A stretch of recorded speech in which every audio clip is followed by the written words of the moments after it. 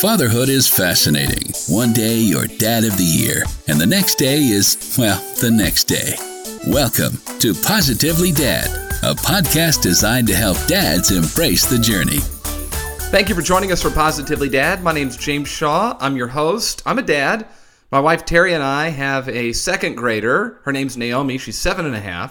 In fact, she's going to join us at the end of the episode today. She always joins us on these to give us the kids' corner, so make sure you stick around for that. It's good stuff. And I started Positively Dad earlier this year just to be a resource to dads, to help us grow as people, partners, and parents. And I trust that we're doing that so far. My goal is to have conversations that we may not have otherwise. And we do 2 podcasts every week to help us do that. The one you're listening to right now, I call this our more traditional podcast. This is the one where I have somebody on, an expert in something, to talk about something to get us to think. And then every Thursday, I release a Dad Talk episode. And in a Dad Talk episode, I talk to a dad about being a dad. We learn great stuff. So if this is your first time listening to Positively Dad, I'd recommend you go back wherever you're listening, whatever platform, and search through the old ones. We have, like almost 40 episodes of these traditional ones out, and we're into the almost 20 or so of the Dad Talk ones. So there's a lot of content out there for you, and I trust that it's adding value to you. So, there's some things sometimes that we like to ignore. Maybe we don't want to look at, we don't want to talk about, or quite frankly, we just aren't comfortable talking about them. And my goal is to bring some of those conversations onto this platform so that we can begin to talk about them. And today we're going to have a conversation about race and how to handle that, how to teach our kids to embrace others, how to maybe have a different perspective about things. And here's why. One of our very first podcasts we did, it's way back in the beginning. It's called Born with Bias. And the title's designed to grab your attention. And yet what it looks at is a study from a professor out of the University of Toronto, Dr. Kang Lee. And he and his team did some research that shows that young babies, as early as 6 months old, can notice race and will actually prefer to be around people who look like them. Now, it doesn't mean that they're biased or they're bigoted or they're racist. It's just something that as a preference, they prefer people who look like them. So we had Dr. Lee on the show, and it was a fascinating one. I'd recommend you go back and look at it. And it grabbed my attention as a parent. If my daughter is born to naturally designed to want to hang out with people that look like her, well, in 2019, that doesn't work. We've got to embrace people who look, act, sound, behave differently than us, that maybe have a different religion than we do, or different cultural beliefs, or different things. And so how can I, as a parent, create the space and the environment for her to be loving, welcoming, and open? And that's the conversation that we're going to have today. We're going to talk with the founder of an organization called Embrace Race. Andrew Grant Thomas is our guest today, and he's going to talk a little bit with us about how, as parents, we can encourage our kids to embrace others. And for me, here's what it means. I want my daughter to be accepting of all people. That includes people of other races, ethnicities, religions, sexual orientation, whatever that is.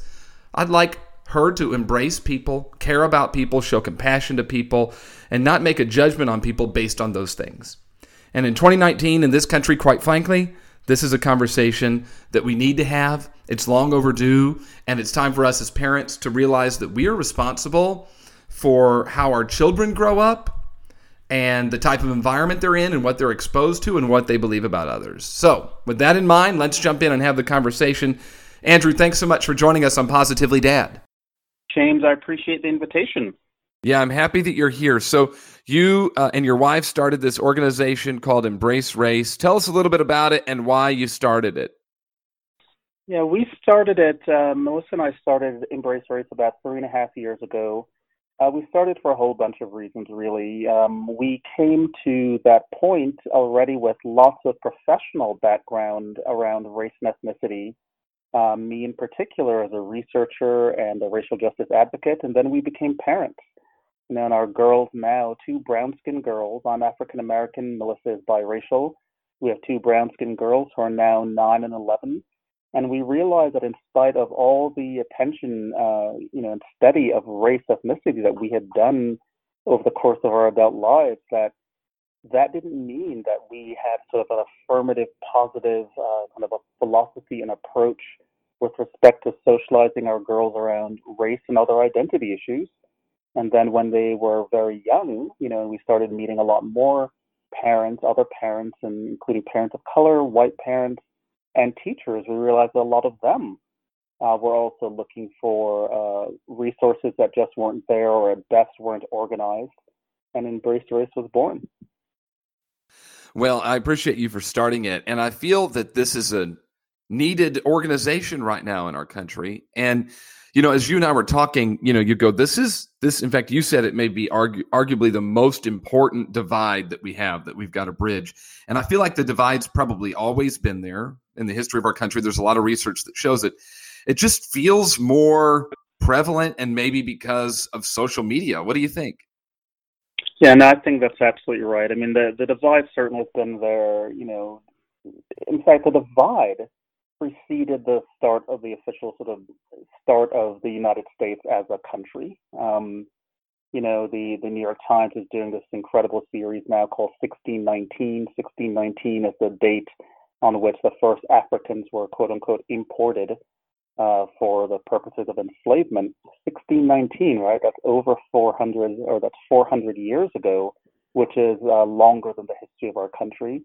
And as you suggested earlier, when you were talking before this, yeah, it's a matter of exposure now, right? So we had greater exposure to the divide has become more apparent to a lot more people in light of the events of the last 10, 12 years.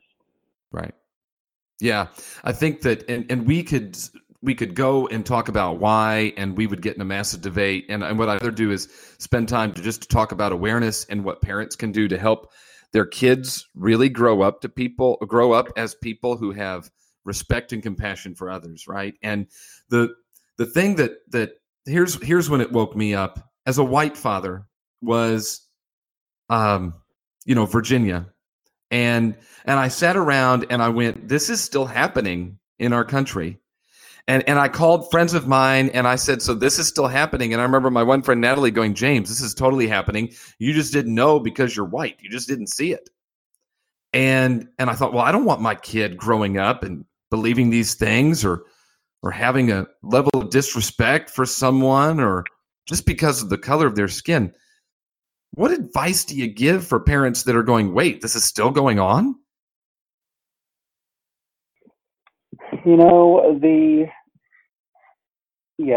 It's still going on, and it's not just going on around the edges, right? So Virginia and Charlottesville, and sort of the hate march that happened there. It's just the sort of the most visible, most dramatic tip of the iceberg, right? So by that I don't mean that the country is teeming with quote unquote racists who are doing horrible things, but bias is pervasive, and much of it is bias that those of us who carry it, and all of us do, right? Me, you, our children past a certain very early age, we're carrying it. And that bias, often subtle, often unbeknownst even to those of us who have it, is playing out in many, many, many, many ways. And it's a cumulative effect, right? So our eyes are drawn to the spectacle of a Charlottesville, again, so dramatic and raw. But really, I think most of the damage that racial biases and other kinds of biases do play out in more subtle ways among the millions and millions of us who hold those more subtle, again, sometimes biases of which we're not even aware. So yeah, a lot of the work that we do is trying to get into that space. And so what does that look like then? Because, we did a podcast. One of our first ones was some research that came out that said we are born with some type of bias. And you just said we've all got some type of bias of some kind. So how do we become aware of what those are and then, learn from that and move forward? Yeah, so let's speak first to the issue of born with a bias. I mean, so with respect to race, certainly very early on, at 6 months, even at 3 months, infants can can make distinctions that we later call racial, right? That we come to recognize as racial. So skin color differences, for example. But that's really about, the 3-month-old or the 6-month-old becoming more familiar with, let's say, the skin color of his, her, their provider, right? Let's say it's mom, and fairly naturally gravitating toward that, right? Preferring that skin tone over other skin tones because it's familiar and hopefully it's comforting. But that's not certainly something I would call bias, right? By bias, we usually mean something like, an aversion to, an active dislike towards something else. Bias is often associated with stereotypes, right? So it would mean not only does, let's say, a white baby prefer quote unquote white skin, but also that baby actively dislikes other kinds of skin and has negative associations with these other kinds of skin, which is not the case, right? So we don't see anything like that. It's really when children are, 3, 4, 5 years old, what we would recognize as bias really starts creeping in, and then, both implicit, right, the hidden kind of which you may be unaware, and the more explicit kind sort of stabilizes in adolescence.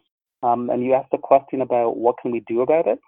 Yeah, so, broadly speaking, right, I think the first thing we always tell people is you really need to be aware that this is a strong likelihood, again, for all of us, right? It's not that we all have biases of all kinds, and notice that there are many kinds of biases one can have, right? Many dimensions along which one can have bias. So there's racial bias, and of course there are, all kinds of racial and ethnic groups, but there's height and weight and gender and class and religion.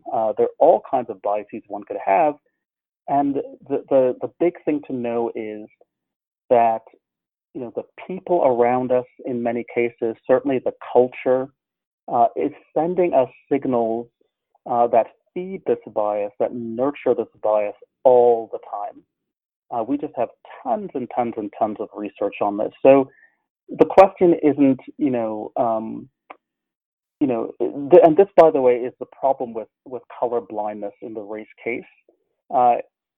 If color blindness is essentially ceding the ground to all those messages, right, that say that race is a really substantive category, that some people are better than others in all of these ways, that stereotypes are real and to be observed. If we cede the ground, if we don't, as parents, as fathers, etc., weigh in on that and push back against that with our children, we'll have lost the battle before it's hardly even begun. Yeah, well, and what you told me once was we've got to be deliberate in and how we raise our children on this. That's right. No, that's exactly it, right? Because again, here's one way to think about it. There's a conversation happening around race and class and gender, and religion, and again, all these other dimensions of identity. That conversation is happening, it's active, and it's loud, and our children are picking up on it, right? The question is, are we going to weigh in ourselves, right? Are we going to weigh in and help our 2 and 3 and 5 and 10-year-olds make sense of what they're hearing, and make sure that we weigh in with our own affirmative understanding and hopefully healthy understanding of what these things mean and don't mean. If we don't weigh in, then again, the conversation that our kids are privy to carries the day, and essentially you're really leaving them on their own. So let's weigh in. Let's be as informed as we can, communicate as well as we can, and appreciate, by the way, that simply having the literal conversation or conversations isn't enough. Communication is about what we say, but even more importantly, it's about what we do, and our kids are picking up all of it. Right, and we've done so many podcasts on they're watching and learning from that, and so we, as grown-ups, right, we've got to pay attention to what is it we're thinking, what do we say, what do we notice, what stereotypes are we helping fan, so that we can change that, so that our children pay attention to it. and then what deliberate actions are we taking to teach? And I feel like dads probably have a ginormous role in this and are also probably least likely to participate. Well, I agree with everything you just said. Let's start with the end. As I shared before we started recording the conversation, we have 25,000 people on Facebook. We have a Facebook analytics page that tells us something about who those people are. More than 90% of our Facebook fans are women, right? I am very often the only man in any room I go into to talk about issues of parenting and race and children and so on. And yet, of course, in most homes, fathers are present, even when they're not, literally living under the same roof. They're active in the lives of their children. They, especially for young children, we fathers have a huge role to play in not only what we say, but in, again, how we model our orientation toward race, ethnicity, and other kinds of identity.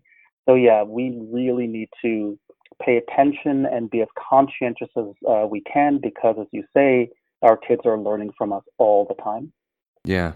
Yeah, we have a huge role in this. They're watching, they're paying attention. So I guess the first thing would be, dads must admit that there is a racial divide. They must admit that they likely have some biases of some kind, and become aware of those, because you can't have any progress until you become aware. And watch just your language about things. Watch where those biases creep in. Just be aware, and maybe when you make a mistake, admit it to your child that you've done so, and use it as a learning opportunity.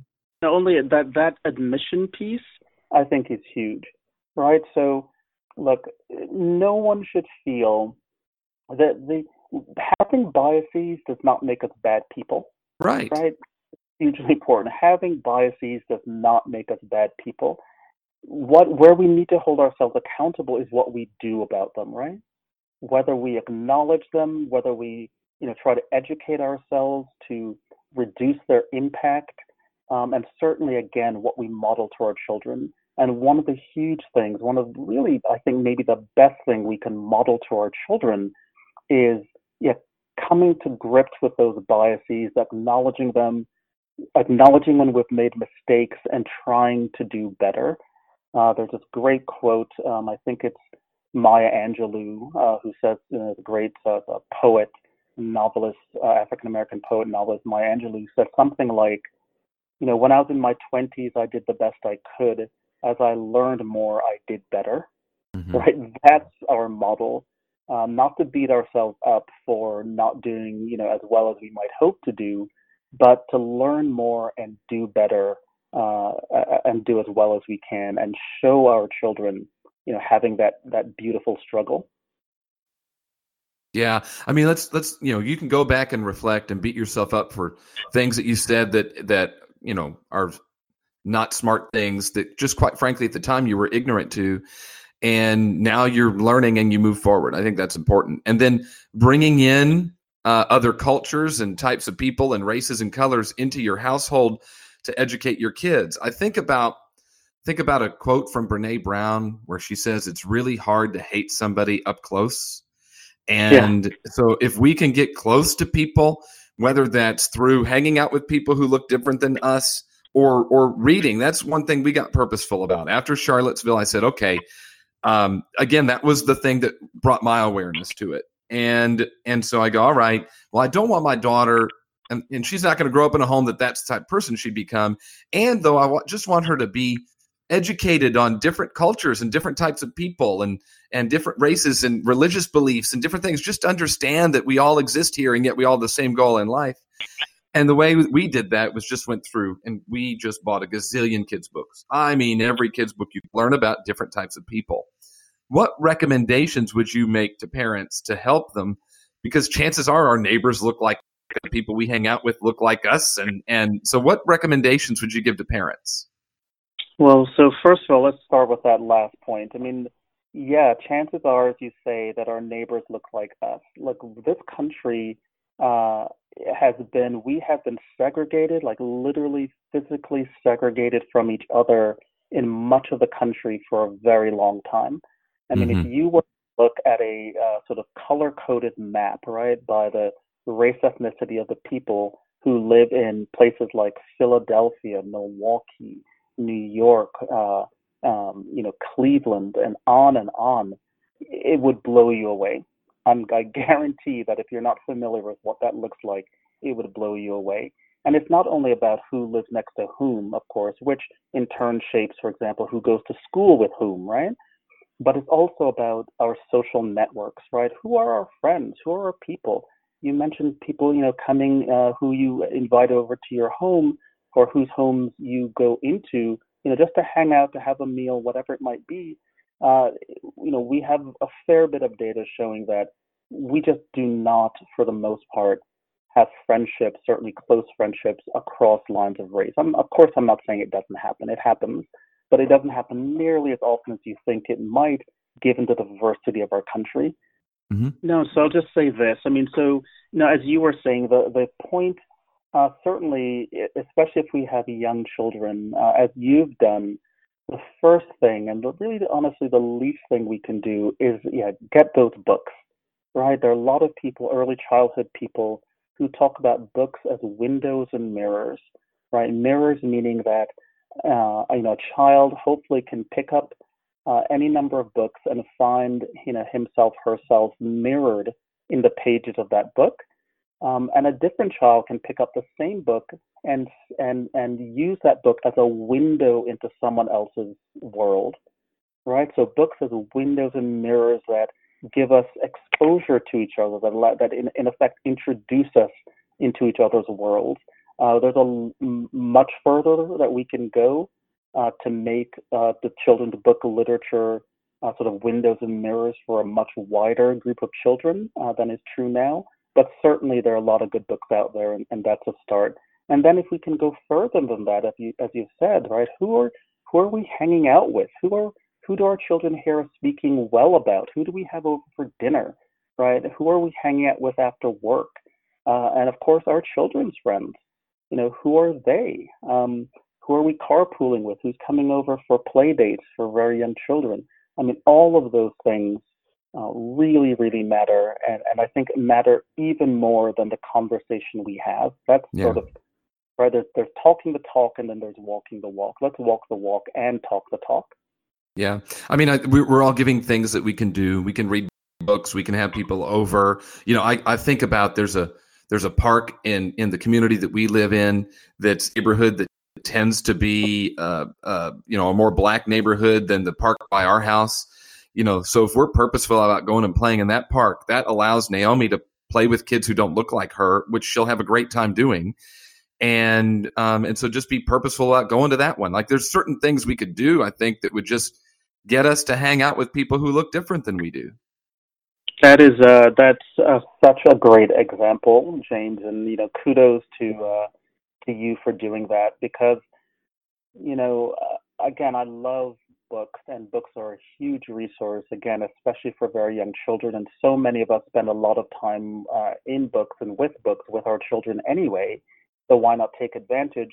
And we also see in our Embrace Race work that a lot of parents seem content to leave it there, right? Because it's relatively easy to go to the Barnes and Noble and pick up a book, or to go to the library and pick up a book.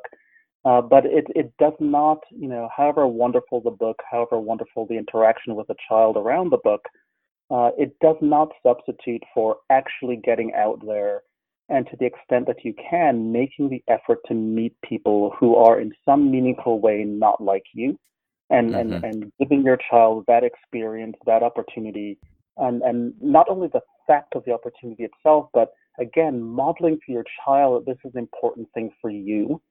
Right. As dad of a young child, that matters a lot. I mean, for better or worse, as our children get older, we become less influential relative to their peers, for example, and perhaps even their teachers, etc. But when they're young, they're watching us, and the signals that we send them are gold, for better or worse. Yeah. I agree with you. Well, I've learned a lot. As we wrap up, I'm just, here's what's standing out to me from the dialogue you and I had before we recorded this episode, with, that our kids are going to learn a lot more from how we are than what we say. And this is true when it comes to race or gender or anything. And so we've got to model healthy behavior here. We've got to model healthy behavior, and they learn from both, right? Again, especially young children, the 4-year-old child learned a lot by instruction, as they say, and the older child, the 12 or 11-year-old, starts to learn more from experience. So it's both.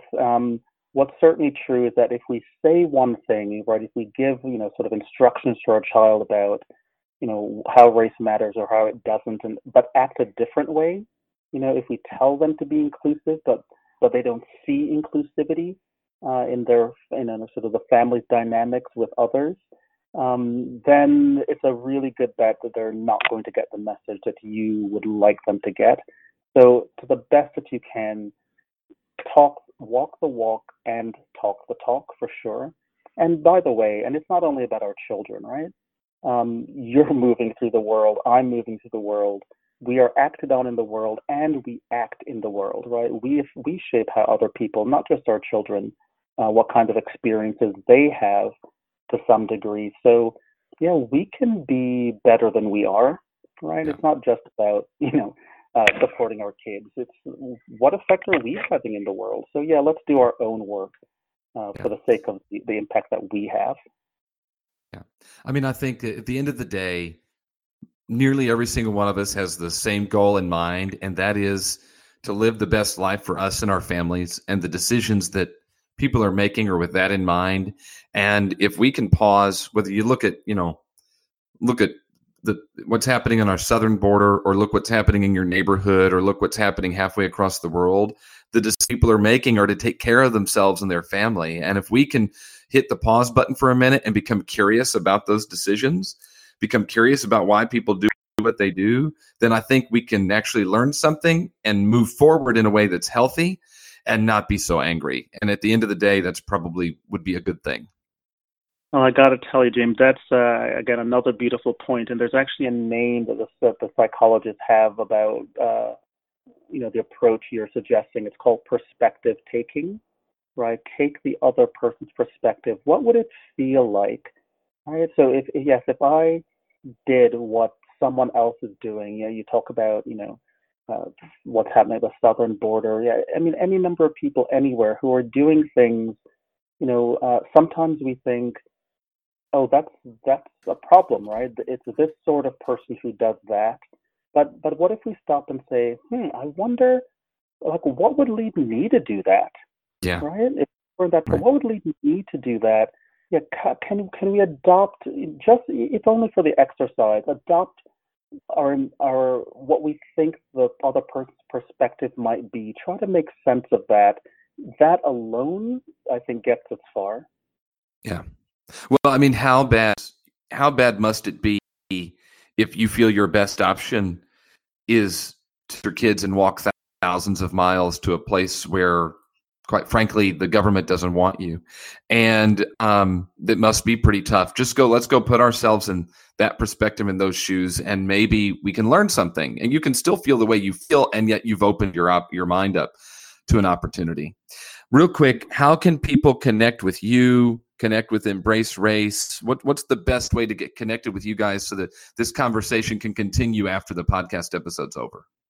Yeah, I love it. Thanks for asking that question. So our website is embracerace.org, embracerace.org. If you go to that site, not only do we have a lot of resources and so on that you'll hopefully find helpful, but you also would be able to sign up on our mailing list, our email list. And if you're on that email list, we'll let you know about what's going on in the Embrace Race community. Also recommend that you go to our Facebook page, again, Embrace Race on Facebook. And we're posting 3 times a day, lots of good stuff. And I also want to mention actually our monthly webinar, right? So the 4th Tuesday of every month at 8:30 p.m. Eastern, we have a webinar on a whole range of talking race and kids issues.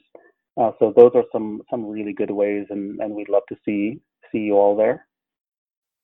Well, Andrew, I appreciate you very much. Thank you for what you're doing to help educate people, and let's, we can all work together to raise kids who are inclusive, not exclusive, and maybe we can start to put an end to the challenges that we've been facing so much. Well, James, I appreciate this podcast and the work you're doing, especially with dads, and definitely appreciate the modeling that you're doing in your own life around how to approach these issues. It's good stuff, and it's important stuff. Thanks, Andrew. I appreciate that. A lot of important things there, a lot of things to think about. And I know it can get touchy when we have a conversation here.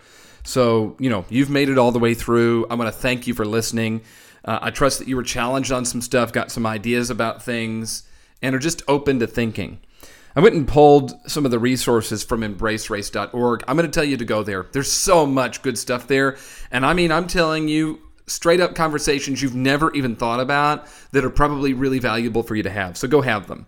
And here's another thing I want to share as we wrap up and get ready for the Kids Corner. And that's a thing I found from NPR that just talks about talking about race with young kids. And here are some tips they give that I want to share with you. So it says, number one, don't shush or shut them down if they mention race. If they notice somebody looks different, then let them notice. And this is a key thing, and some of you are going to disagree with me on this, and that's okay, except I get to say it because it's my podcast. When we say things like we don't see color, to me that doesn't make any sense. If you look around, you see color. You can tell someone's a different skin color than you. They're a different gender than you. You have to see those things. To say that you ignore them doesn't make any sense to me. Now, it doesn't mean that because someone looks different, you have to treat them different.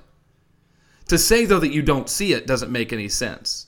And so when our kids notice that someone's a different race or gender or whatever, then let them notice that.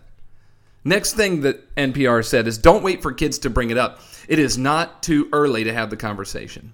And one thing that I thought about is I just kind of looked around the school that our daughter was in for kindergarten and first grade, and it was a predominantly white school. I realized that she didn't know or hang out with there were not a lot of children who didn't look like her. I mean, I would guess 98% of the school was white.